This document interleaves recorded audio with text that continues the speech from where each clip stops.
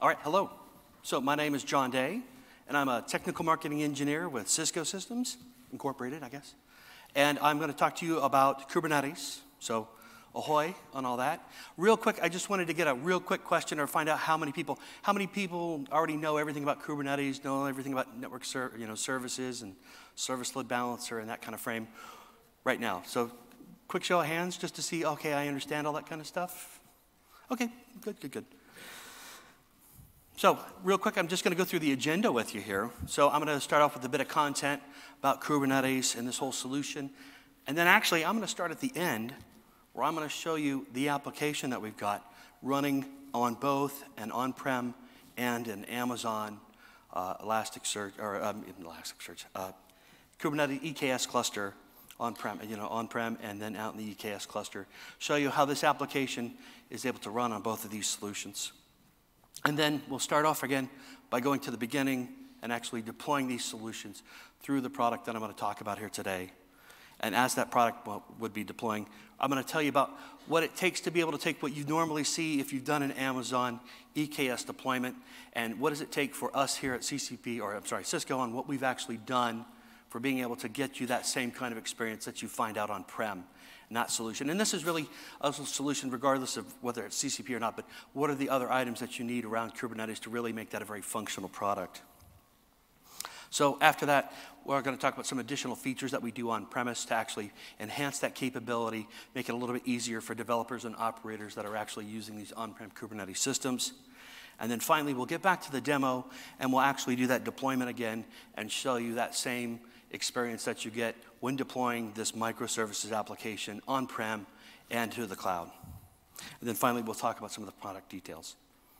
So again, we're here about Kubernetes. So Kubernetes is the platform of choice of the future. Kubernetes itself is an orchestration engine for containers, and it's pretty much become the standard in a lot of the in the new front world, because a lot of the cloud providers have offerings for it, and obviously we have an offering for it for mainly an on-prem solution, and also we partner with Amazon in this case to extend that capability for not only out in the cloud, but also on-prem for even those Amazon developers that you may have that are working on this Kubernetes solution.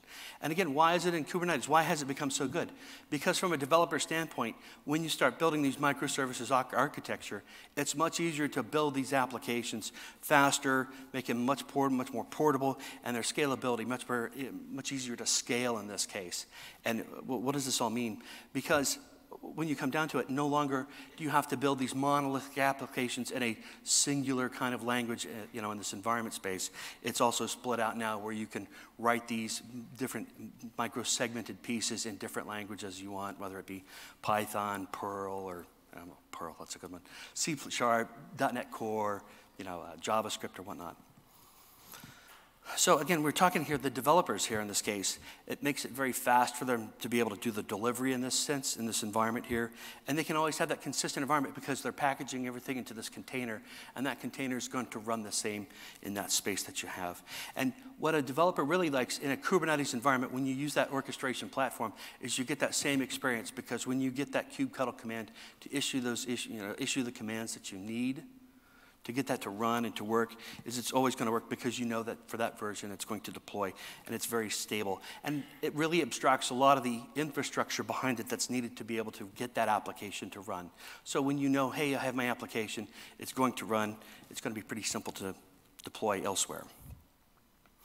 So from an operations standpoint, especially in an on-prem scenario, when you look at IT operations on-premise, because Kubernetes is so new and it is the next level, what I call inception into understanding computing, it can be difficult for traditional organizations that just know about bare metal or virtual machines environments, because now these are containers that run at a lower level layer that we see here. So it's difficult, especially when you have a developer who might have been working on a single node cluster on their laptop, to actually put this on a production run, scalable environment where they have to know everything about setting it up, doing upgrades, how are you going to continuously upgrade the solution, the security around it, and how are you going to support it.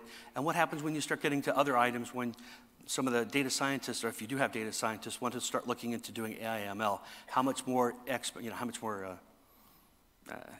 energy is going to be required in getting that environment set up to provide for those data scientists to actually run. So again, what does this really get us here in the end is the complexity and cost, because if you do have these solutions and they are built on-prem, IT organizations can do this. I'm not saying they can't do it, but at what expense and what cost and what headcount did it take to be able to actually deploy this solution, and how easy was it deployed, documented, and written and supported? You know, what if the lead engineer that architected this leaves for another company? How is that going to be supported in the future for that, you know, for that customer on-prem? And then the bottlenecks, of course, they don't, you know, the developers don't want to wait for these resources to be deployed if they have to have an on-prem resource. So what we're talking about here, and again, I'm obviously with Cisco, so I'm going to talk about Cisco Container Platform, and I'm just going to show you the relationship of what it is that we've done here with Cisco Container Platform to provide that same kind of on-prem solution like we do that you see out in Amazon EKS solutions already.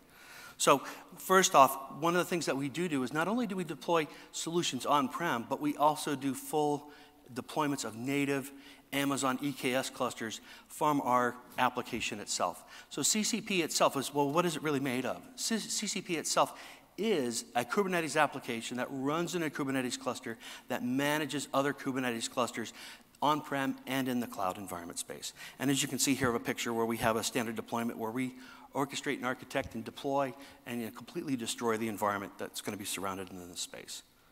So we're going to go here, and I'm going to switch over to my first demo.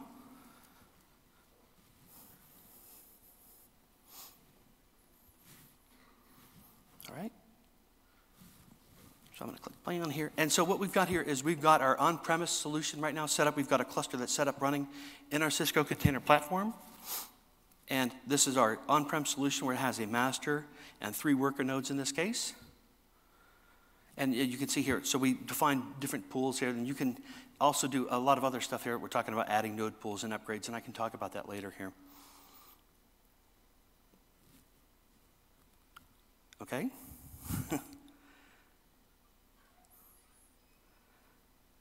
So again, we look at the details just to show you how we have everything set up. We have load balancer IPs and everything gets set up. And one of the items that I do want to talk about here, and I'll show you when we go to the setup, is that we have this set up for access role ARN. And so you'll notice that's for an on-prem cluster, and I'll explain later how you're going to be able to use developers that already have their user accounts that they've already got set up with their key and secret key. Will be able to issue those kubectl commands to an on-prem cluster just like it is with an Amazon EKS cluster already set up. So you can see here, here's our application running. This is the Hipstrap that was written a while back. And this is a true microservices demo application that really gives a good example of what a microservices application is. In this case, it's written in several languages, .NET, Go, JavaScript, a couple others I think too as well. But they all have different individualized components, one for shipping, one for recommendations, one for the ordering service, and they all use their communication through that microservices to be able to communicate and talk to each other. So, and again, now you can also see the application that's also running out in Amazon. You can see that by the IP address that you have up there that has been given out from the load balancer, and I'll explain that later here. So there it is. This is the same application that we're talking about deployed to 2 different Kubernetes clusters that are running in the same fashion and giving them that same look, like, and feel experience in this case. And not only is it that, because we're going to talk about what is it going to take to actually get all this stuff to happen and make it work. Okay. So we'll go back to the other slide. All right.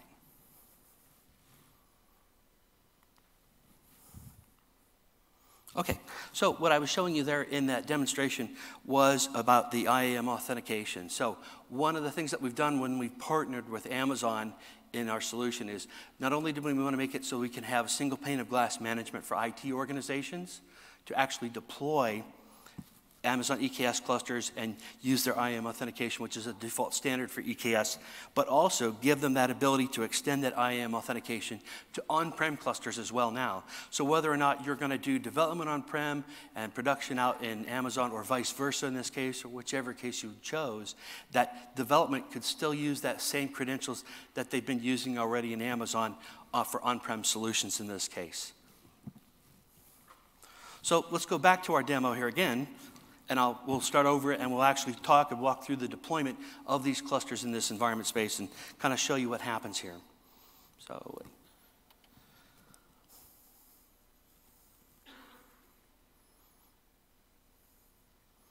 okay. So here it is. Right now, so CCP itself runs on top of a VMware cluster. We also have offerings that run in an OpenStack solution provided by Cisco, and we also have future releases coming out on bare metal as well too. But essentially, when we create those clusters on-prem, there's a vSphere that we have a plugin where it has our credential information that gives us the rights and responsibilities that we need to. We're going to ask it essentially the name that we're going to give it, what Kubernetes version do we want to deploy, what CNI plugin, and I'll explain those later here that we've got, and then finally a descriptive term of what you wanted to call the cluster, whose cluster is it, whose cluster is going to have management and offer, to be able to use that environment. So next is the screen where we've gone and we've queried the vCenter server, and we're really just asking for landing instructions because, again, we're deploying virtual machine instances that are the Kubernetes nodes in this case, for the master and worker nodes in this case. So again, like I explained here, it's going to just really ask, these are VMware type questions: resource pool, the storage class, the data store, and then what we have is a VM template. And I'll explain that because what happens is VMware, or what we do is we provide through a subscription service, OVA images that are easily uploaded into a VMware environment, and we use that image to clone and create master nodes where we use a cloud init to tell it you're going to be a master, here's your IP address, and then continue on and forward. And I'll explain more of that later. But right now we're talking about our node configuration. So you also have the capability that if you're using PCI pass-through for GPU devices, we can automatically scan and create GPU nodes for the AIML I was talking about. Then here, I'm just setting up a simple master node with a single master node and 3 worker nodes. I'm giving it a CCP username, and then I'm also pulling a public open key that's going to embed itself into each of those nodes. So from an IT or operations perspective, they will have the ability to actually access those nodes to do whatever kind of additional scanning or maybe add additional required operations IT software on top of that. Finally, we have this load balancer IPs, and I'll explain how we do our IP management in a later section once we've got these clusters deployed. And then finally, we need to pick a pod CIDR network, and that's what's used for the pod-to-pod communications within this cluster that you set up. So if you have to have a pod that needs to communicate with another pod that's on a different host, that's how that's going to be done. And then finally, down you see here's this root CA certificate, and that's where you have to put in certificates so that if you do need to pull images from a cluster that's not publicly signed, where you have your own self-signed certificates to insert that CA file. But then finally, we're going to get here to our add-on options here, and we have the AWS IAM account ARN role. So what I've done is I've gone out to my AWS account, and I've already created this ARN role, and I've copied it, and I'm going to actually just go ahead and paste it in here. And that is what will be used for our on-prem cluster for that authentication for developers. And in addition, we also have Harbor and Istio, and there's actually other functions that you can install later in newer versions that we've got set up. So finally, you can go ahead and review this, and then you'll be able to click Finish, and then there you go. The cluster will deploy itself out in a rather rapid time. Really depends on how quickly it is to actually clone that tenant image, clone our image that we have and create it and spool those images up.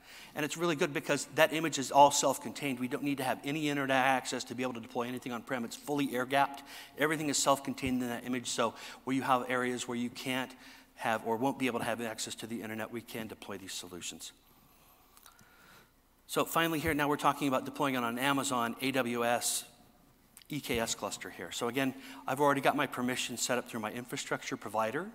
And in that infrastructure provider, I've already put in a role that has enough rights for me to be able to create clusters in my my Amazon experience. So I picked my region, the Kubernetes version that I want, the Kubernetes cluster name that I want it to show up in Amazon, or AWS, I should say.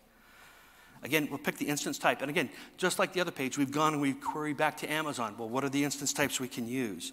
And then we also have our full set of image sizes that we need to, our images that we provide because we're running on our Ubuntu image for this case. And then finally, we're going to ask, well, how many worker nodes do you want to run? And then again, it goes and queries back and looks up for that IAM access role. So if you look and you see all the IAM access roles, you'll scroll down and you'll find that Kate's CCP user account, which is what we're going to use for that authentication to be able to get to that cluster. And then finally, again, is that public key. Again, for IT operations administrators, whoever might actually need to get within the node to be able to add or do additional, perhaps, items to that node itself. Then finally, because when we create the EKS cluster, we don't just create an EKS cluster, we create everything. Because not only do we completely create, but we completely destroy the environment. Because that will take everything that's needed. So we create a VPC, all of the subnets, public, private subnets, the internet gateways, the security groups, and everything required it to create the network environment, then spool up the master node, and then create the EC2 instances as worker nodes to give you this environment that's all set up. Now, everything you see here is all done in this GUI kind of display, but it really ends up being all API calls. So everything that you see here is really API calls that we have to our back-end service that we run. So this can all be fully automated in whatever flavor script of language that you'd like to use here as well. And what's nice is not only do we fully create this environment, but we also completely destroy the environment so that there's no hanging artifacts that are left maybe out in your cloud environment that you'd have running, so that you might get into charged for that you didn't know about. But again, it does the full creation and then full destroy. So let's go back to our slides. All right. So again, let me talk about, well, what does it actually take for us to be able to provide that same kind of solution, that same look and feel that you get on-prem like you have out there in the Amazon EKS environment. So we'll go through here. So Kubernetes is an orchestration engine, yes, and it does all these kind of functions and features to it. But around it, in my opinion, you really need these three other kind of components around it to get you that base functionality that you need. One is load balancing, which is that front end so that you do get your interface and access capability to these environments if you're running a front-end web service here. And then second is network service, where I was talking about where you have that pod-to-pod communication. And then third is persistent storage. So when you do have persistent containers that do need to persist if they do die or have to move to another node, how is that data retained in that environment? So first off, we'll talk about, and this is why I asked the question about the Kubernetes environment, how much did everybody know? So within Kubernetes, there is, when you use Kubernetes, there's different levels of service. And there's the Kubernetes load balancer service. And that is where you get an exposed and external address that's outside of the cluster that will then route to a front end, whether it be a JavaScript or whatever web service front end, Nginx or whatnot. And so that is the request that's made within a YAML file in Kubernetes. And so when you look here at Amazon, it uses its classic load balancer feature to be able to provision that IP address, and that's what's given to the Kubernetes cluster, and then that is adapted to that Kubernetes service that will then redirect it to the pod that that service has been directed to send it to. Now, for us on premise, we have our own full IP management stack that we do. So when we create these, when you set your whole CCP control plane environment setup, we're going to go through a step to ask you, we need a segment of static IP ranges that we're going to use to create our clusters, create IP nodes, master IPs that are not going to change during upgrades, and then we're also going to ask for load balancer IPs, and that was one of the questions that we asked when we created it. And those load balancer IPs can also be assigned after the cluster setup, where it will pull from this IP pool, and that is how that IP pool range is set up and managed to give any operation that when you deploy an application, that ability to then see that same kind of experience. Just like you saw when we first started, how you were able to see that web front end for that hipster app show up on-prem and in the Amazon cloud. So again, just to show you, highlight again, the first thing is that the Amazon load balancer service that's providing that IP address for Kubernetes. We want to ask for that service load, service load balancer. And then down is just showing you the IP pool ranges that you would set up when you're setting up CCP for on-prem deployment of clusters right there. You set up your IP pool ranges, shows you how many IPs are in use. And that, again, that's what we use for everything for deployment of each of the nodes and the master API for each Kubernetes cluster that you deploy, because we are multi-tenant. And then finally, those load balancer IPs. So now the next segment that we're talking about, the lower left triangle here, is the network interface plugin, the CNI plugin. Very standard item here. So within Amazon, it uses its own source plugin for CNI called the Amazon VPC CNI plugin. And what it's really done is it's taken it and it's kind of flattened out the network. And I wish I did have a picture for you, but I don't have one for you that was approved. So you can go and find it yourself. But anyway, so this plugin allows you, and it has that, it's a very flat IP space. So when we set up those VPCs with those IP ranges, those are where those IPs are going to pull from those pod addresses itself. So that's how they do pod-to-pod communication. And when we set up an AWS EKS experience, when we spool up each of those worker nodes that we're going to use, they're all put in different AZs. In this case, so that if one does go down, it's going to be able to spawn in a different AZ at this case. So with CCP, we've done it where we've given customers two different options. So one is the Calico option in this case, and Calico is a very widely accepted CNI plugin in the Kubernetes world here, and we like it because it's very simple to use, and it's very IP over IP traffic is how we've done this, and it also allows developers that write network policy in their Kubernetes clusters the ability to enforce security at that level. Now, when you are taking it, and if you are a Cisco customer or you are looking at Cisco ACI in this fashion, where you have your network fabric or SDN, that not only do we have this plugin that's already set up with CCP, when you deploy in a Cisco ACI fabric, it will also give you the ability where it will create a tenant group and the whole EPG and security groups around that. And what's nice is from a network and security perspective is they will also now, those network and security teams will now even see all of the endpoints, all of those pods exist as routable endpoint IP addresses, and so they can see traffic go from pod to pod rather than if it was running in another kind of VXLAN, hosted VXLAN kind of configuration, where the network team can't really see that encrypted type traffic per se. So in this case, it gives them that visibility, and then the network and security team can even apply policies to each of these endpoint groups as necessary in this case. But again, this is a feature that we offer that comes right out of the box if you do have to use, if you do use Cisco equipment. So the third quadrant in this third triangle here that we've got set up here is our storage class environment here. So is the Amazon EKS. So Amazon EKS here, it has its own, when they came out with Kubernetes, already had its built-in plugin, they already had their tree that was set up in the Kubernetes branch itself for doing Amazon Elastic Block Storage. Now coming out with their later versions of EKS, that you'll also be able to use their other CSI drivers, in this case, for whether you can use the EFS or the EBS storage driver in the later versions of Kubernetes. And here, 1 second here, real quick, I have to get some water.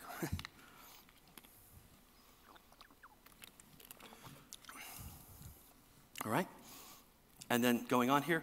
So with CCP, what we've done here is, again, we've given you two different choices. So CCP itself is not exclusive entirely to running on top of, it does not have to require to be running on top of a UCS hardware environment. In this current instance that I'm talking to you about, it needs to, it's going to run on a VMware environment. And in this case, it can be a VMware environment that runs on any hardware in this case. And when you do that kind of functionality, we automatically provide the vSphere volume plugin. So when you go and you create a cluster and you use the vSphere volume plugin, it's going to go through that plugin. It will create a VMDK file, and it will attach it to the virtual machine instance that you're running that will go on through and become that persistent storage for that node that's running in that case. Again, here with Cisco, we've also taken our other organization that we have with HyperFlex, that's its own hyperconverged infrastructure environment space, and we've taken their plugin and we've also baked that into their environment as well. So now you also have that choice for using their CSI plugin as well, which is going to give you deduplication, and it's iSCSI, and it's much faster as far as terms of actually deploying these persistent volumes, because it's a much faster environment. You get the deduplication like I already spoke of, and you also get, we'll have the ability to do replication of that data source as well.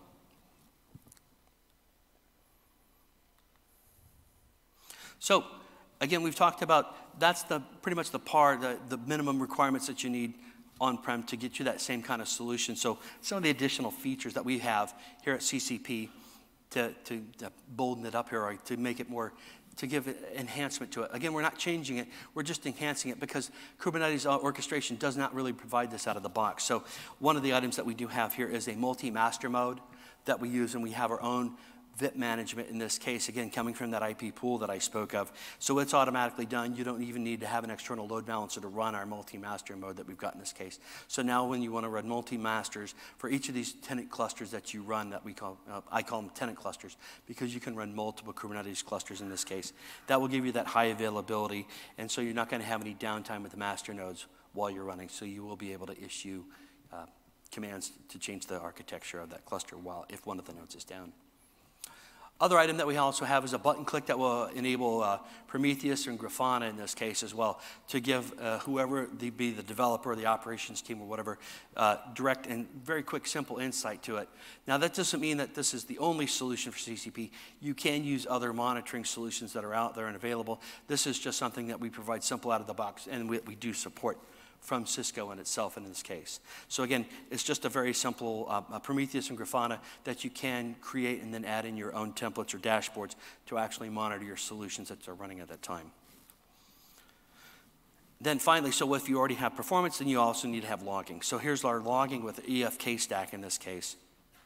So there's the Elasticsearch, FluentD, and Kibana, EFK, and that is where we do all the logging and aggregation, and then also showing you the data in the Kibana interface in this case. So again, this is stuff that you can enable or disable as you want if you need it or not. But again, this is stuff that's fully supported from Cisco out of the box, because what we've also added here is our role-based access control. So when we talk about this can be a single control plane that can manage multiple tenant clusters across multiple on-prem environments. They can have multiple AWS accounts in this environment space here as well.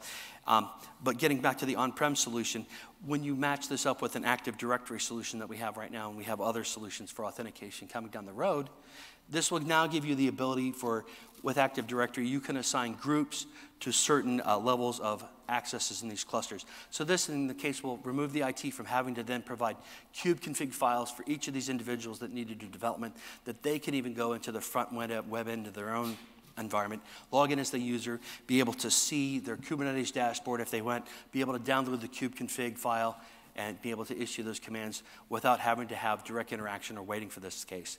And this, what does this all mean in this scenario? Because what you can do, and I've already explained everything that's already in a full API methodology, that if you already have your own self-service portal, and because we have the APIs, you can have developers or whatnot be able to do their own demand of instances in this case to make those API calls to create that cluster, and then they will be able to get their own Kubernetes, their kubeconfig file to then start working and editing and making their own environment space. They can start coding right off the bat. So you can really minimize a lot of the other functions and features that IT would you'd have to wait for a manual step or process to happen in this case. So we're going to go back to the demo. So now we've gone through here and our application's been deployed. So we'll start up here again. We'll go back to the demo. This is the last demo, but we're going to talk here for a while.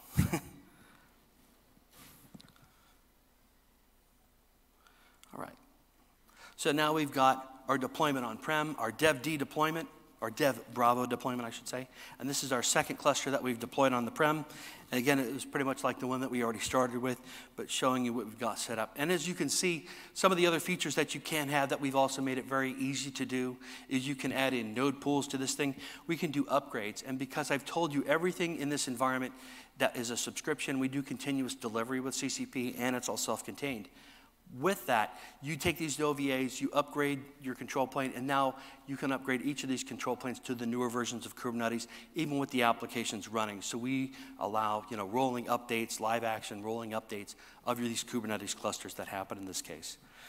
The other item here is this production B, and this is what you can see out here in Amazon in this case here as well. So I've done that also deployment where we've got it out in Amazon, running out in Amazon, and you can see the entire VPC network that's set up. You can also see the EC2 instances that have been set up and running here. And this has all been completely created from the dashboard that we have here now. And that will give you then the developers the ability to see all of these environment spaces from a single pane of glass in this case.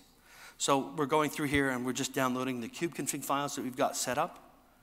And so you can see here I've got two windows, two split screens set up on the same development computer, my Linux computer that I've got set up here.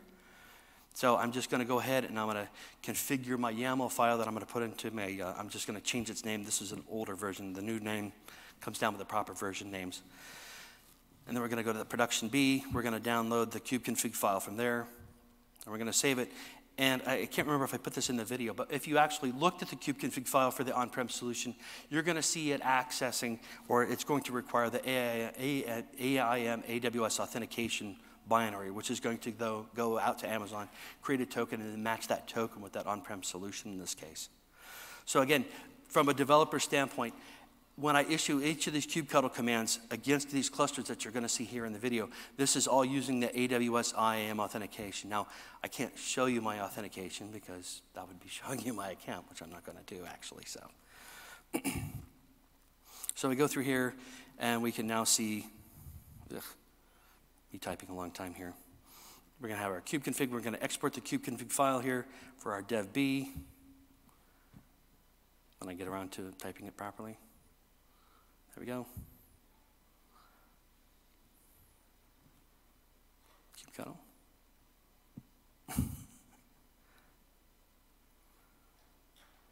So here we go. We're just going to show you, showing you the nodes environments that have been set up here. So those are our on-prem cluster that we've got set up, the master and the 3 worker nodes. And then out here in the cloud, you can see the 3 worker nodes in that case because you don't have control of the worker node that's set up in EKS. So that's where you see those 3 worker nodes. So everything's all set up and running. We can then go through here and we can see that this is the same file, same directory in this case, and we're going to actually do our kubectl apply and deploy that microservices application, that hipster app that you saw, to both of these clusters at that time. And you're going to see that same look and feel on how we've done all this environment space that's set up and running.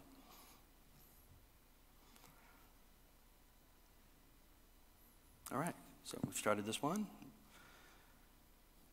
And you can see these processes will start downloading and spinning up and start running in this case. And you can see that external IP address that's set up. So you can see how we've got it from that IP pool that we've managed through the control plane. And then the same kind of scenario down here and out in Amazon against that EKS cluster. And again, when we did that service load balancer, now it's going to get that external IP address in that case. And so once these services are all up and running, that front end application, that is what you're going to see. That's what the service will then point to for that pod. And once that pod's up and running, then we'll be able, well, actually, once all the pods are up and running, as it does do a service check to make sure everything else is running, that you'll be able to go to, and you'll see again that application, that hipster app running itself. So what does this really mean for this standpoint? Now, because this is really how a Kubernetes microservices application should be in this case, then it should be indifferent of where it's going to run and in this environment space, whether it be on-prem or in the cloud, because you've written it so that it can be set up indifferent to that kind of scenario. It doesn't need to, and what's great, because now this is a very easy way to transition and see this. And this isn't only for companies where, even if your company isn't interested in doing microservices at this standpoint, you're going to start seeing third-party applications start to provide this as Kubernetes applications in the future. So this is something, in my opinion, that is really going to start happening and coming down the road here. This is why Kubernetes is a very powerful very powerful application, because it does give you that kind of scope and scalability to be able to make it quite easy for you. All right. So there's the pods all running, and you can see it's just your standard distribution of pods of these applications that are running, and all that communication that happens between all these services that you see running, the ad service, cart, checkout, currency, email service. They're all spread across, and they're all communicating with each other in this application, this microservices application. Okay? So we'll finally get back here to the other part here. So let's talk about Cisco Container Platform. So again, this is how we've done this environment to get you the Cisco Container Platform on-prem.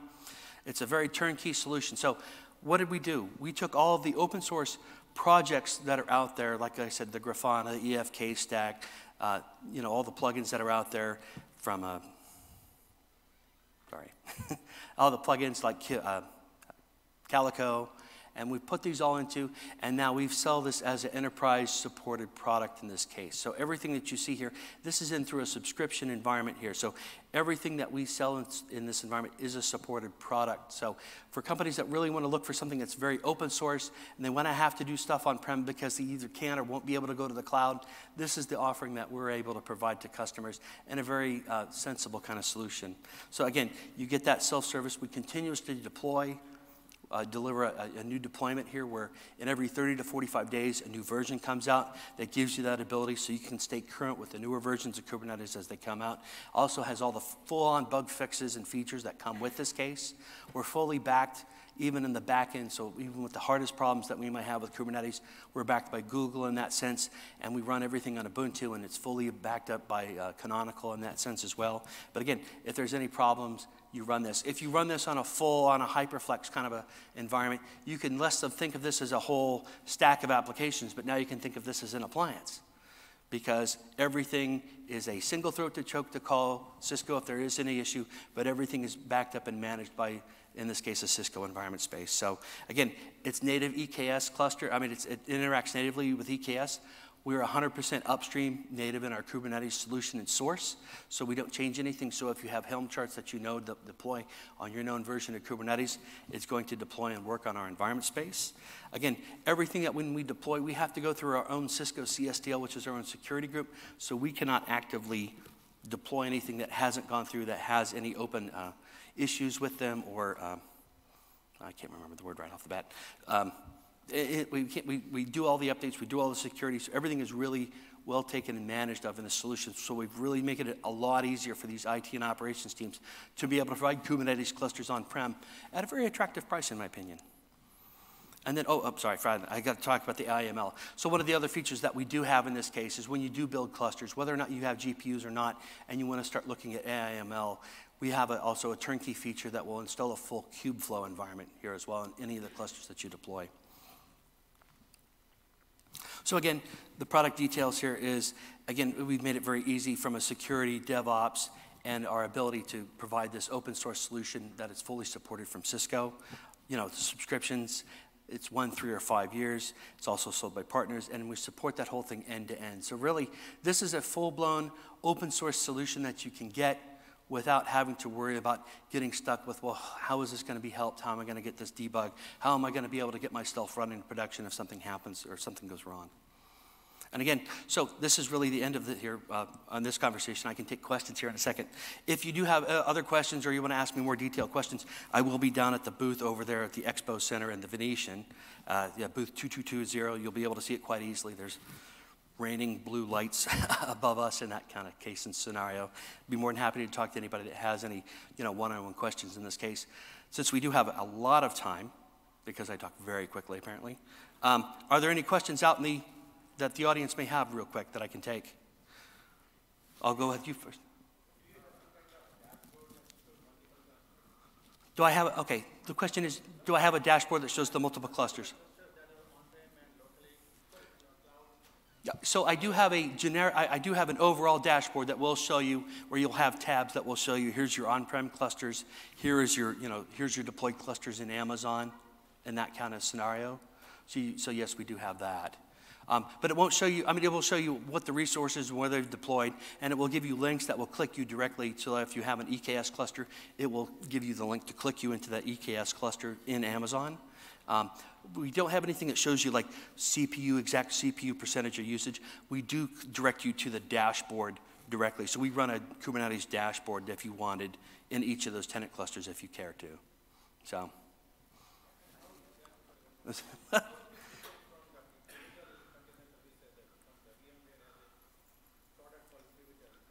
Right. Well, it's different in the case that, it does have a lot of similarities to it. One of the aspects that we have is, again, this is from a Cisco. It's a fully enterprise supported kind of solution. A lot of things are similar. And also, if you are a Cisco customer per se, we already have a lot of these products already integrated that we worked with our other product groups to have that integrated into that solution. And we continue to provide customers not only, like I said, not only to be able to run this on VMware, but in OpenStack, and coming out pretty soon is a bare metal environment as well too. So that's what we have coming down the pipe. So we have the ability for, if you want to get off of having to pay hypervisor tax in this environment space, we do have some other stuff coming out down the road. And that's our journey that we're doing here with CCP in this kind of case. I'm going to get to you because he raised his hand up next. So go ahead.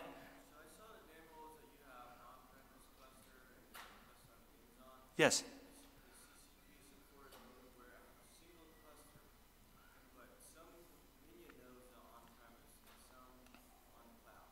No, we don't really do that. And that would kind of get against, in my opinion, some of the grain of how a Kubernetes cluster should run.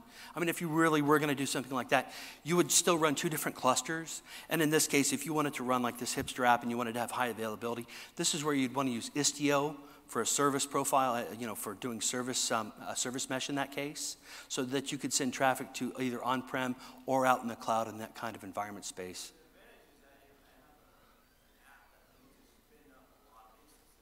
Mm-hmm.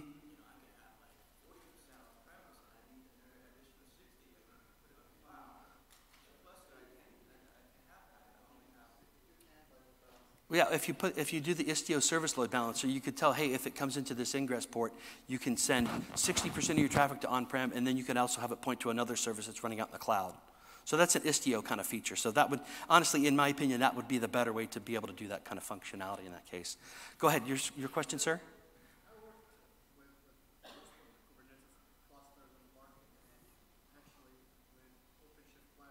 Yes.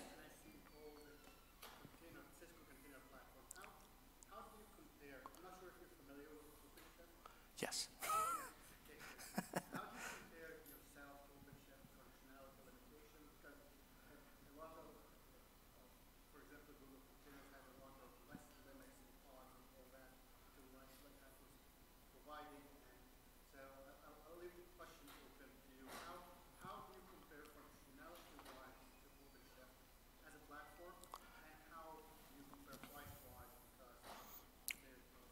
Right, so how do we compete with OpenShift from a platform perspective and then from a price-wise perspective? So typically, we really like to think of OpenShift as a platform as a service in this kind of scenario because it has that platform capability and it is a bit of a modified it is a bit of a modified Kubernetes environment where what we've really done is we've really taken what the cloud provides in that kind of scenario, and we provide that on-prem in that same scenario because you get the same kubeconfig file, you're going to be the administrator in that kind of case.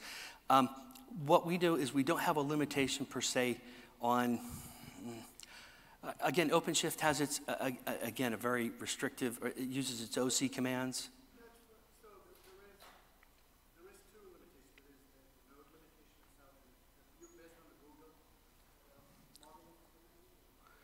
Well, yeah, we're based off the full upstream version of Kubernetes. So whatever the limitations that we have in that current release of Kubernetes is the limitations that we adhere to in that kind of scenario. So I'll focus you more to actually, if I'm using your SDM, because I have this question on-prem. Okay.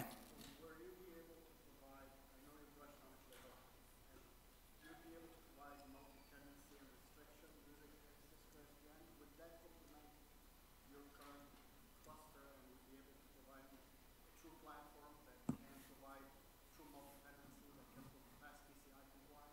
Because most of Kubernetes clusters are not multi-tenancy.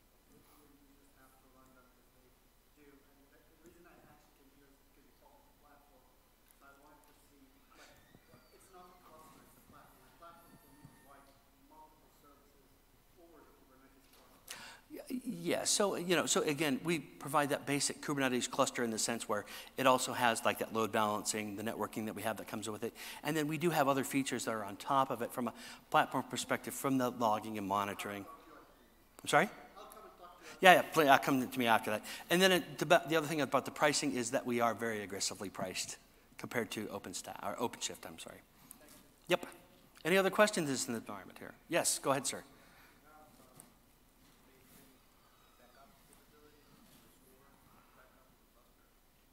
So we do have a procedure for backing it up. We don't have an automated click backup thing in our current scenario. I'm sorry? Well, there's a procedure that you'd have to have, but we do have a full backup and restore capability that will get you the metadata to recreate your clusters if there is. So we have our master control plane that runs, and we do have a full backup procedure for that. So in the event that that does happen, it will be able to, you create a new one, you restore from that, and that will be able to see all of the tenant clusters that we have in that kind of scenario. Yes, we do have a container registry on-premise as well. So in one of the solutions in the slides, we can spool up a Harbor registry right off the bat that can run on that cluster that you can use for that environment. Now, what we typically recommend is running one of the clusters as just a Harbor registry because it really gets down to self-signed certificates in this scenario. When we get down to another road of development, we'll have the ability where you can provide your own certificate. In that case, when we have the ability to tag IP addresses to each of those scenarios. Does that answer your question? Good. Other questions? Yes, go ahead again. So I saw the service bus mentioned you were using vSphere Guardian plugin. Yes. And I know that does not support multi-rewrite. Correct.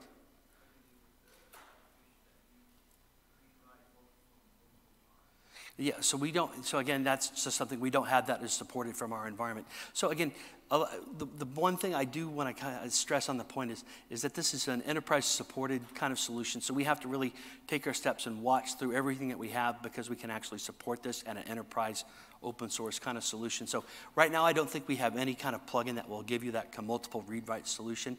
I mean, there's nothing stopping you from adding in like the NFS plugin post-haste. Again, nothing that we provide here stops you from doing any other kind of environment. You can put in any of the other CSI, CNI plugins that you want on top of a deployed cluster. Just at the endpoint, we won't be able to support that from a TAC position kind of scenario. So if you do have a read-write and then you have some kind of write issue with a persistent pod, unfortunately, we can try to help you, but ultimately we won't be able to support that kind of scenario because, again, we're trying to support to an enterprise-grade scenario for that full-stack solution. No, we also have the Cisco ACI plugin if you are using the ACI. So right now, honestly, we don't see enough of a drive to really see the support of a Windows solution in this case. We do have it on the roadmap. I mean, yes, we can do it, but again, it's more of a licensing and a engineering effort to be able to configure that, to be able to put in like a virtual, if we do it, it would be like a virtual kubelet kind of format, and that's just something that there's just not enough demand for in that kind of scenario.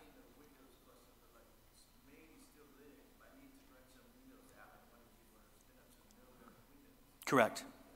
Yeah, no, that would be something that, you know, I've only have one customer that's ever asked for it, to tell you the truth, so that's the only issue I have.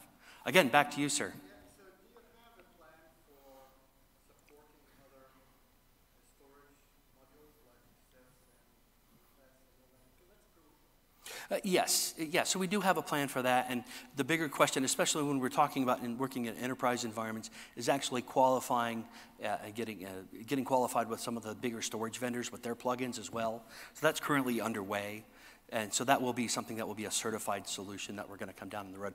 The other ones like NFS, well, who's going to, do we want to take on the full, Ceph plug-in support for that, versus when we talk about SAN storage providers that do have their big SAN storage networks that want to be able to use persistent volumes for customers.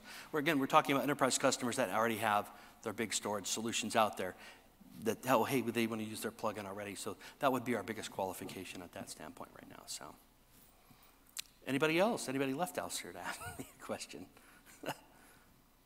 All right. I guess that's it. Well, thank you very much. I appreciate your time.